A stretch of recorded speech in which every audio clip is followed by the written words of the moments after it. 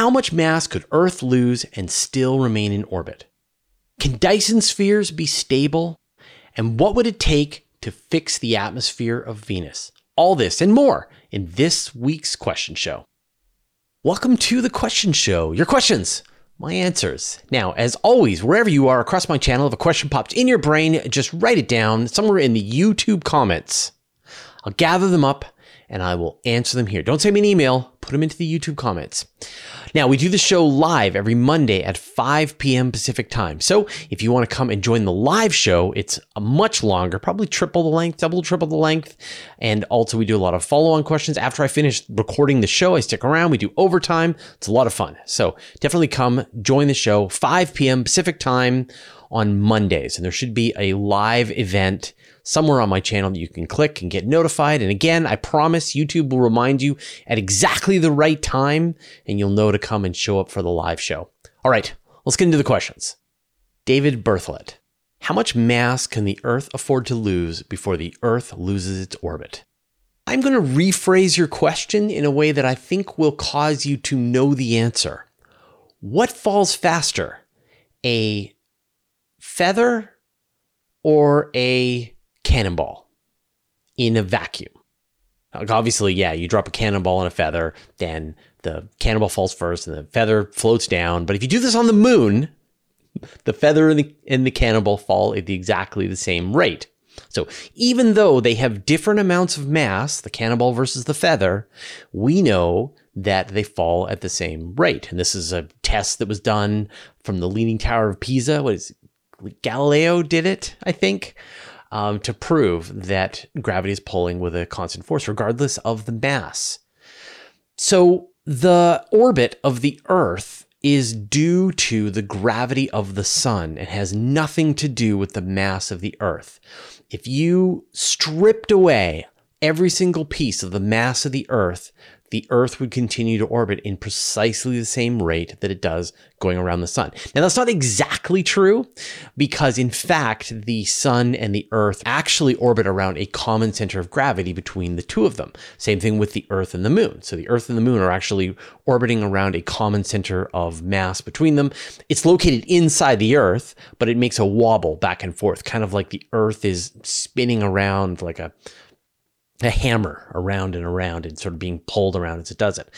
But if you had a satellite that is the size of a CubeSat, it would orbit around the sun at the same rate as with the Earth. And so a lot of people wonder about this, right? They're worried that as we mine the Earth or as we send spacecraft off of planet Earth, it's going to reduce our mass and that's going to cause us to spiral in to the sun. But the reality is the laws of physics don't work that way. And gravity wouldn't make any sense if that worked. And if you had less mass, you fell slower or faster. It wouldn't work that way. So nope, no problem with Earth losing as much mass as it wants. It will still stay in orbit around the sun.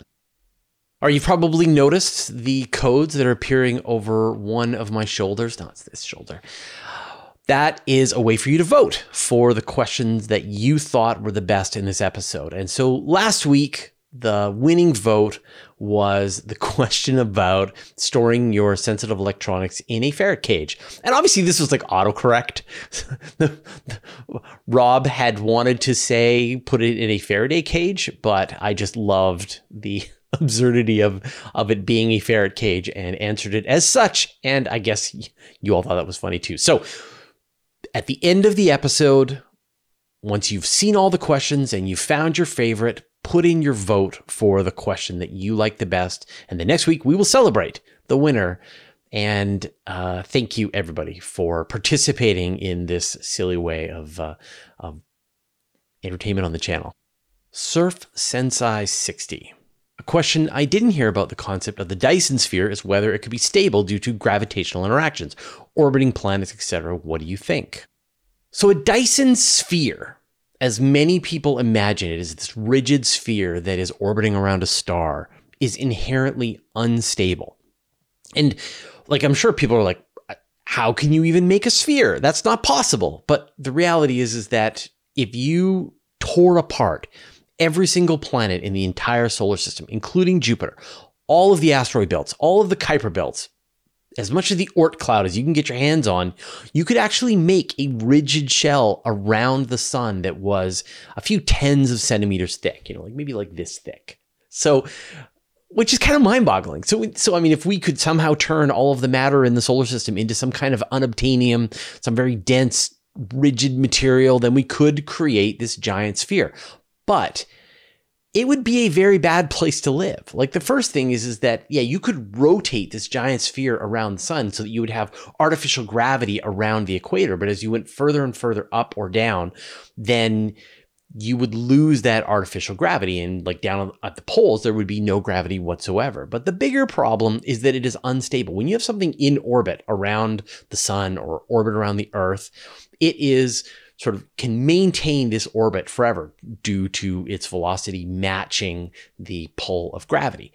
But with a rigid sphere, it actually kind of no longer is orbiting. It's now free floating and will drift back and forth with the sun in the middle of it. And you may start out, like if you just like snapped your fingers and created a sphere around a star, then the star would be moving a little bit and the sphere would be moving a little bit around it. And eventually these kind of oscillations would build up over time, and then the Dyson sphere would crash into the sun, and that would be a problem. So all ideas for a Dyson sphere are really a Dyson swarm, where you have just trains of satellites. Think about Starlink, right? Where you've got all of these satellites in a row in this long train around the Earth, but imagine that, but around the sun. It's Starlink for the sun. And all you're trying to do is capture every drop of radiation that is coming from the sun, and you're using it for some productive purpose, to run your computers, to heat your homes, to run your space air conditioners, to play your video games. Who knows what you're using it for? But that is what the sort of modern concept of a Dyson sphere is, that it's a swarm of satellites. And each one, maybe they're rotating space stations. Maybe they're just giant solar collectors that are then beaming that power to some other place. Who knows what they're doing with it? But the point being that they are individual satellites. And so, yeah, they will have gravitational interactions with the rest of the planets of the solar system. But here's the catch. You've torn up all the planets in the solar system to build your Dyson sphere. So there are no more gravitational interactions with any planets because they're all gone, turned into Dyson spheres. Problem solved. Now you can imagine there could be gravitational interactions with other stars as they pass really close, rogue planets that pass close to the solar system.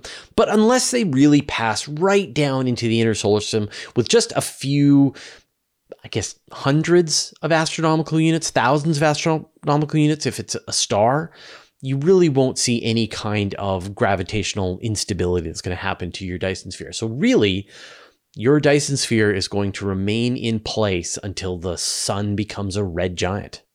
Now, you may want to move the sphere back and forth depending on the amount of radiation that's coming out of the sun. Like as the sun gets older, it gets a little hotter. And so you may want to say pull back the sphere a little bit, but you may just want to keep it in place and just absorb all of that heat and photons coming from it. Sin 6 Grim Reaper 483.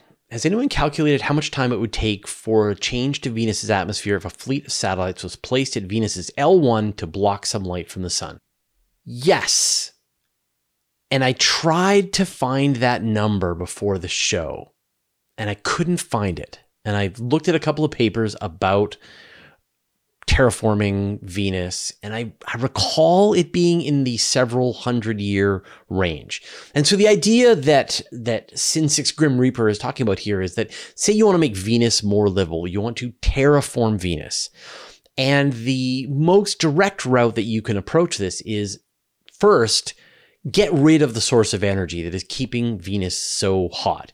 And so what you do is you set up a giant shade at the Sun, Venus, L1 Lagrange point. This is a Lagrange question. Right on. And so what that does is that blocks all the light from coming from the sun to hit Venus. Venus is now dark, and Venus will now just start to cool down.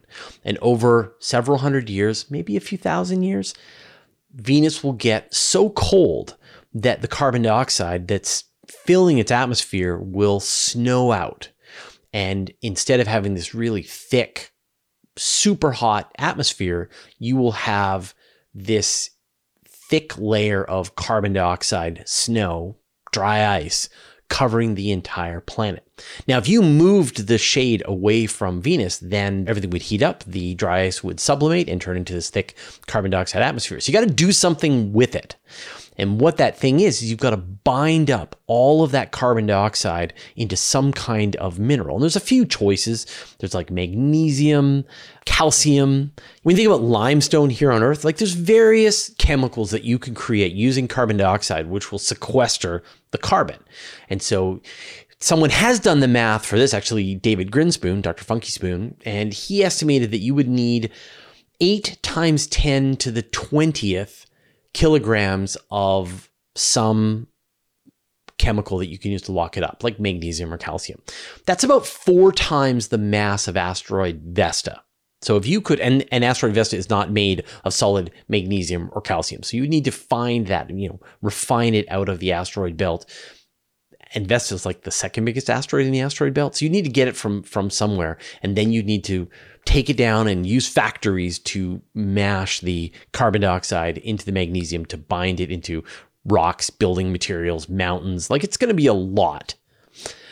Once you've done that, then yeah, you have removed the potential of the greenhouse effect on Venus. You can remove the sunshade again, and now you can start to warm up the planet again, and it won't be locking in that heat as much, but it'll still be dry as a bone. So while you've got it sort of on the operating table, you might as well bring in many, many, many comets to bring in water to the planet again and try to make it habitable-ish.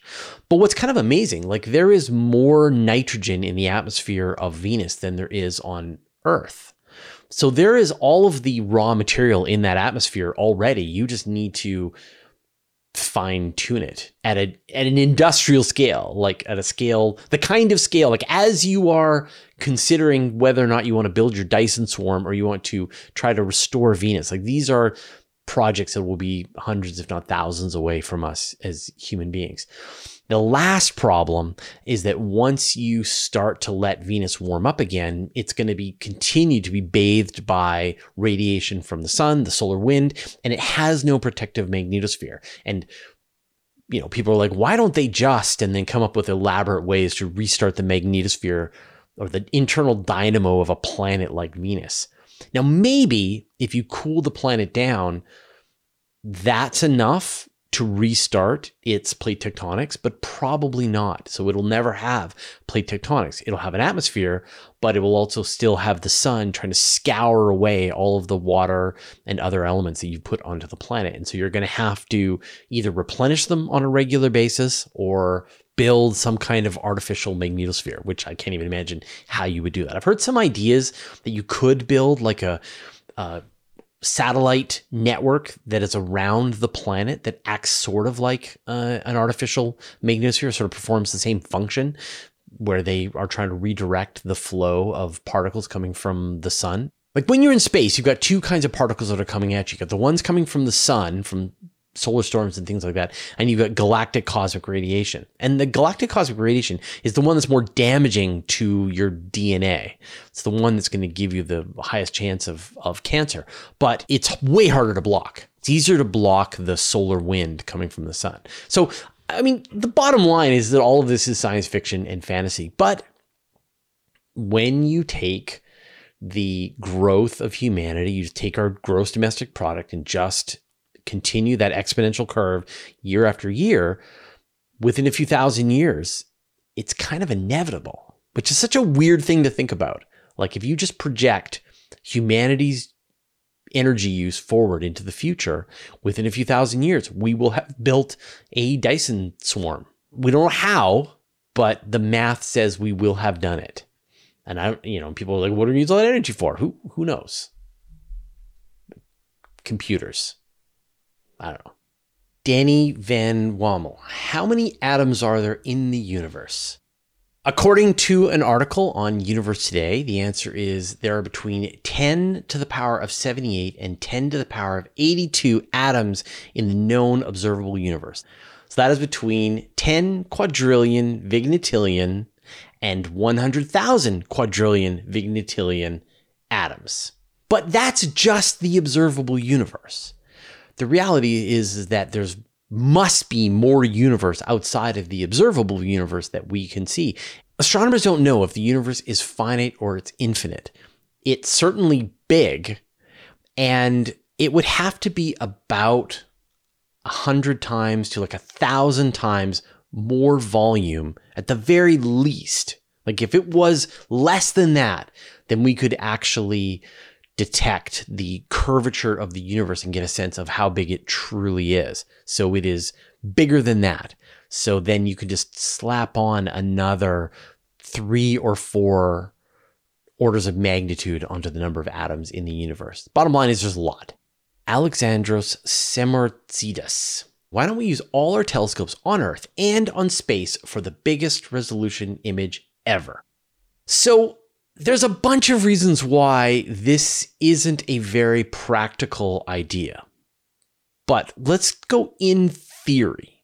So theoretically, if you had all of the telescopes on planet Earth and you took all those telescopes and you sent them out into space, and this is the key, where there was no atmosphere in the way, and they used all the telescopes in space and you had them all stare at one target, I don't know, some object that is not overwhelmingly bright like a star that we could see, then you would get the equivalent of the combined surface area of all of those telescopes. So you might have like the Hubble Space Telescope and the Keck telescopes and the very large telescopes, and those would be adding tens of meters of surface area, but you'd also adding up the thousands, millions of consumer telescopes, and they would all add together, and you'd have the equivalent of a telescope that added all of those surface areas together. And that sounds pretty great. Like that would be a very large telescope, and astronomers would love to take images with that big of a telescope. But practically, you can't easily do this. So there's a couple of reasons. The biggest one is the Earth's atmosphere. The Earth's atmosphere is really tough on telescopes. When you're trying to observe some object, say Pluto, from planet Earth, you're limited by how much the atmosphere is going to obscure your image. Now, obviously, if I take a 6-inch telescope, I might be able to just barely see a dot, or maybe an 8-inch telescope, maybe make out a dot of Pluto, while if I'm using the largest telescope on Earth, it's going to be a higher resolution dot.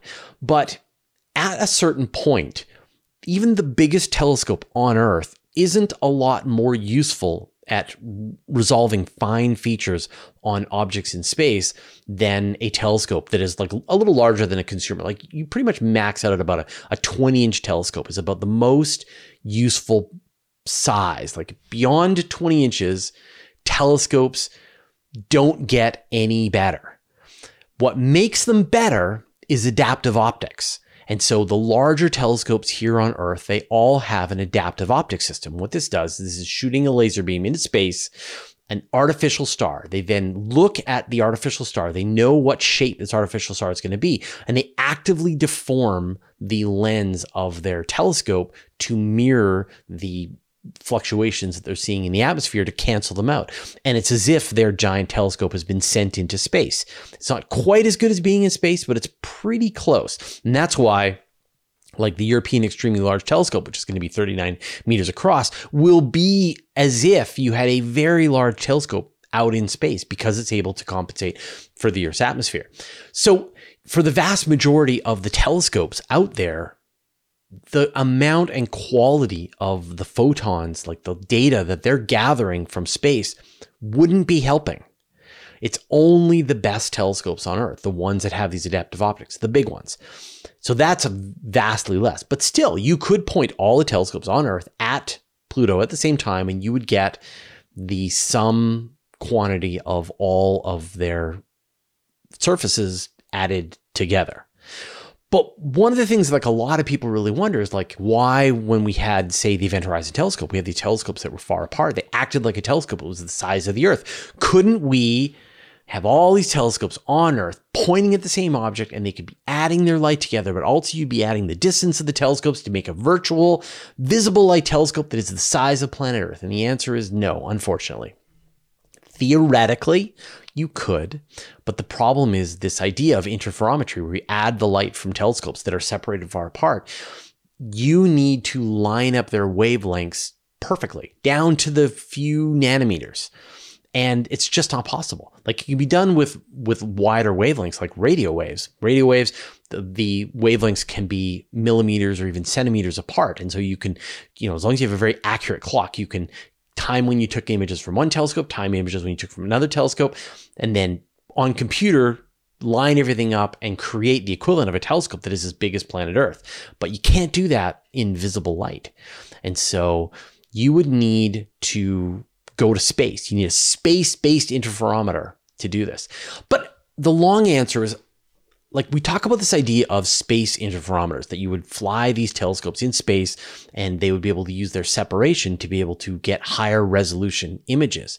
The other idea that I really like, and I'm surprised that nobody is really investigating this, is that you just add your telescope areas together.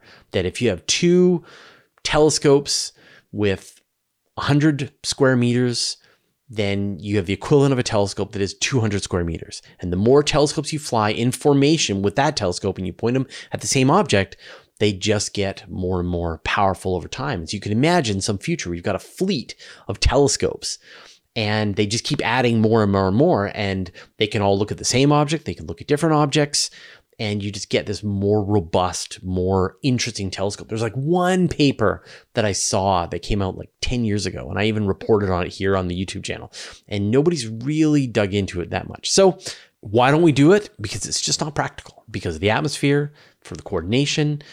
Is it a better use of our time to all look at one target? Is it a better use of our time to look at a bunch of different targets and do astronomy simultaneously in lots of different fields? So I know I'm kind of rambling. I apologize. I have opinions on this one. But yeah, that's why. If you like my answers to your questions, as well as the other things that we do at Universe Today, consider joining our Patreon club. This allows us to keep minimum ads for everybody. Like, as you can see, there are no ads during the middle of this video. As a patron, you also get an ad-free experience on universetoday.com for life, even if you unsubscribe. You get ad-free videos, early access to interviews, as well as other perks that are exclusive to our Patreon community.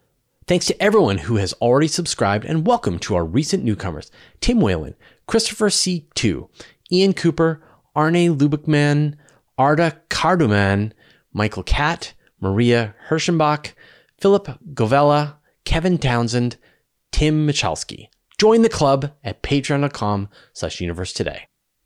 Ben Kalo, you talk of self-replicating probes as if they're inevitable. Rockets, chips, and comm systems require huge manufacturing facilities. Maybe they're just too complex to be possible. Ever. Prove me wrong. I can't prove you wrong. Like, time will prove you wrong. But, like, yes, they're complicated. Ludicrously complicated. But is a chip fab here on Earth designed to make 5 nanometer processor chips the simplest way to build some of these things in space? Can you build one with a 20 nanometer chipset or bigger than that?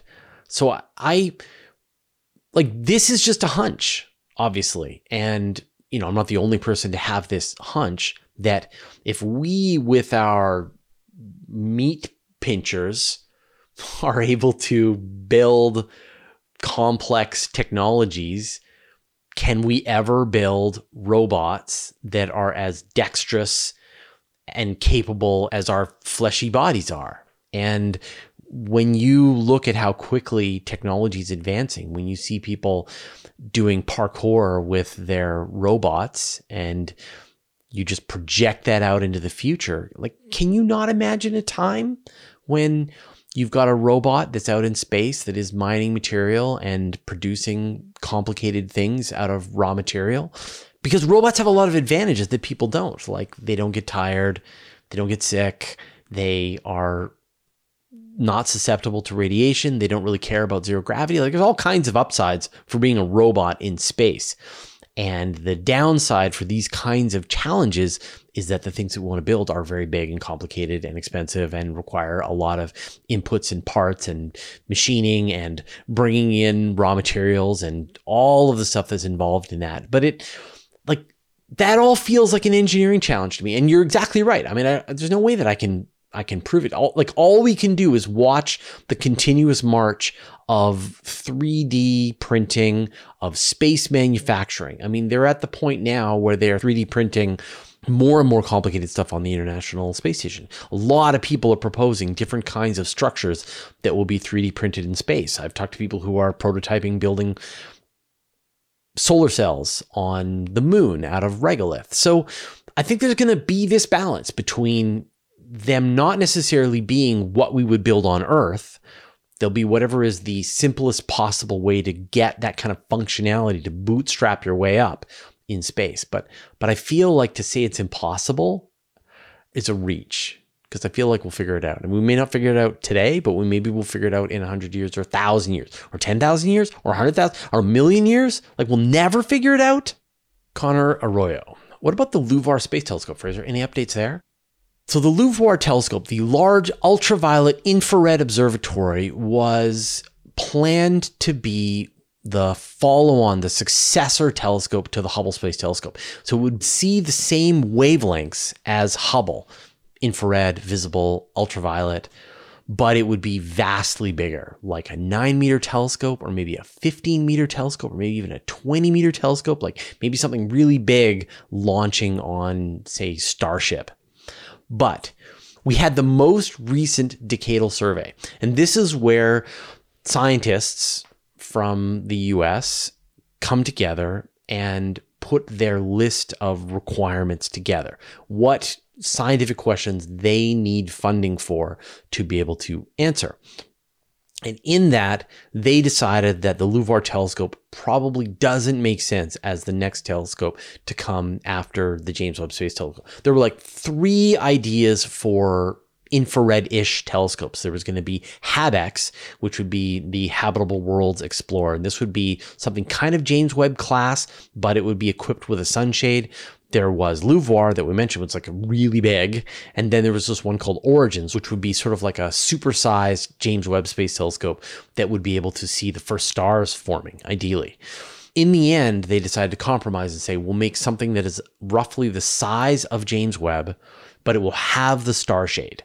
So probably whatever it is, LUVOIR, HabEx, LUVEx, I think is what I've heard, is probably the telescope that they're targeting. It'll be a 6.5 meter visible infrared ultraviolet telescope. So it'll be a little simpler than James Webb, but it will have other places where it gets a lot more complex. Now, I had a pretty long conversation with Lee Feinberg, who is the optics manager for the Hubble Space Telescope and the James Webb Space Telescope, and is working on this next telescope. So if you haven't already seen that interview, we talk about that for a few minutes on what comes next. So there will be a telescope, like probably in the 2030s, that will follow on.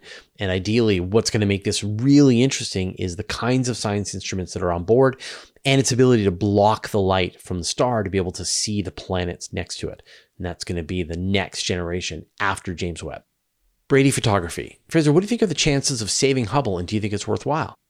Right now, if nobody does anything, the Hubble Space Telescope is probably going to be deorbited in the next decade or so. Now, it's still working fine. It still has lots of reaction wheels, but its orbit is decreasing and it's getting old. And at a certain point, NASA and ESA will make the call, and they will send a spacecraft to dock with the Hubble Space Telescope, and they will deorbit it.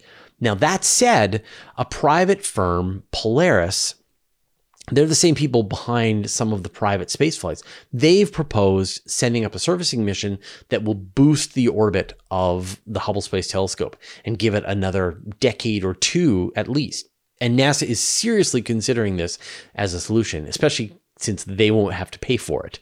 This private firm is offering to do this. Maybe it'll be like a contract, or maybe they'll just do it as a gift. We don't really know what all the details are going to be. So I think at this point, based on the fact that people are proposing this, I think there's a really good chance that Hubble, like as long as Hubble continues to work, it's still way oversubscribed. Astronomers line up still to be able to use the Hubble Space Telescope. And if there's any way to save it, keep it going for years, decades longer, people are going to try.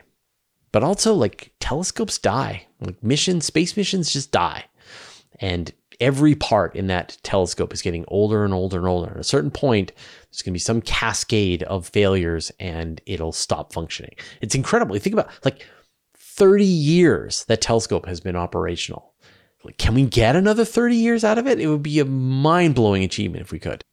Mr. Monocle, if the universe is expanding away from itself, everything is moving away from everything, how can blue shift exist? Or am I missing something? You're missing something. Blue shift is the indication that something is moving towards us, while redshift is the indication that something is moving away. And when astronomers look at all of the galaxies in the universe, they see that they are redshifted to some degree. Some are redshifted more than others, but roughly the farther away a galaxy is, the faster it's moving away from us. But there are a couple of exceptions, and just a couple. Nearby to us, there's Andromeda, which is on a collision course with the Milky Way. There's Messier 33, which is the big galaxy in Triangulum. There's a few dwarf galaxies that are around us. They're in some shape or form moving towards the Milky Way. And that's because they're on a collision course. We're going to merge in the far, far future. The Milky Way, Andromeda, Triangulum, some of these other dwarf galaxies are all going to merge into one giant elliptical galaxy. And the rest of the galaxies that we can see are all going to fall over the cosmic horizon. They're all going to just be moving away from us faster and faster and faster. And so you do have this expansion of the universe, but in local areas, you can have all these galaxies coming together from all of their mutual gravity, and that is stronger than the momentum of the Big Bang that's carrying everything away from each other, as well as the accelerating effect of dark energy. But it's just a handful. You could probably count the number of galaxies that are blue shifted towards us on both hands, and then that's it. Maybe you need your feet too when you think about all the doors. Anyway, yeah. And so it's just that on the smallest level, gravity is stronger than the momentum that's carrying those galaxies away. But there are 2 trillion galaxies moving away from us, redshifted, and a few dozen galaxies that are blue shifted at the most. JR, why have we not made any efforts to send up updated modules to the ISS and break off older modules and adding newer modules every few years or so? It's kind of surprising that once the International Space Station was launched, the plan wasn't just to make this a permanent presence in space and just keep upgrading, adding modules like the ship of Theseus, right? And eventually, 100 years down the road, the International Space Station would be this giant city in space that had just grown organically over time. But the plan is to take the entire station and deorbit it into the Pacific Ocean. And then there will be no International Space Station. There'll be the Chinese space station, and maybe there'll be other missions that will go up, private space stations, but the big International Space Station will be gone. There'll be the Deep Space Gateway, which NASA is going to be constructing, but that'll be it. So why not? And it just comes down to budget, to cost, to expense. The International Space Station is easily the most expensive machine that humanity has ever built. It is hundreds of billions of dollars, well over $100 billion in development costs. It required a collaboration by many, many nations around Earth. It's permanently inhabited by people from Russia, people from the United States, as well as other nations. It's really expensive and it is running down. And so nobody has budgeted an ongoing expense to just start snapping off modules, replacing them with better versions, bringing them back down to Earth. I think that when Starship flies, though, I think ideas that were considered impossible will now be possible. A Starship for a few $100,000, maybe a couple of $1 million, could fly up to the International Space Station, Pac-Man chomp one of the modules inside of it, fly it back down to Earth. They could fix it, repair it, go through it, clean it, get all that fungus out of there, and then refurbish it and then fly it back to space, or replicate it and put a new one on. And so it really just comes down to expense, the expense of building these modules, and then the expense of maintaining them and being able to build out new ones. And I don't have an answer for you. I think that maintaining a permanent presence in space, in low Earth orbit, is important. And I think there's still almost endless amounts of science work that needs to be done in microgravity in low Earth orbit. And the International Space Station was the perfect platform to be able to do this. And that era will come to an end within a decade from now when they deorbit the whole thing. But as with Hubble, right? Like who knows what really is going to happen? Like, will the various space agents just continue to figure out ways to extend its lifespan forever and building it up over time, as you mentioned? And I think the thing that will be the pivotal change to this is going to be Starship. If Starship works and it is inexpensive and it is reusable, then I think a lot of missions that were considered to be end of life, now something could have a second lease on life. I can even imagine them bringing the Hubble Space Telescope back down to Earth for complete refurbishment. That would be awesome. So stay tuned on that. We just need Starship to work. All right. Those are all the questions that we were able to get through today. Thank you, everyone who asked questions in the YouTube comments. Thanks, everybody who joined for the live show. It's a lot of fun. We do this every Monday at 5 p.m. Pacific time. And don't forget to vote. Vote in the comments down below for the question that you liked the best. If you want to stay on top of all the important space news, join my weekly email newsletter. I send out every Friday to more than 60,000 people. I write every word. There are no ads and it's absolutely free. Subscribe at universetoday.com/newsletter. You can also subscribe to the Universe Today podcast. There you can find an audio version of all of our news, interviews, and Q&As, as well as exclusive content. Subscribe at universetoday.com/podcast or search for Universe Today on Apple Podcasts, Spotify, or wherever you get your podcasts. A huge thanks to everyone who supports us on Patreon and helps us stay independent. Thanks to all the interplanetary researchers, the interstellar adventurers, and the galaxy wanderers. And a special thanks to Gerge, Jeremy Mattern, Jordan Young, Tim Whalen, Dave Verbioff, Josh Schultz, and Andrew M. Gross, who support us at the Master of the Universe level. All your support means the universe to us.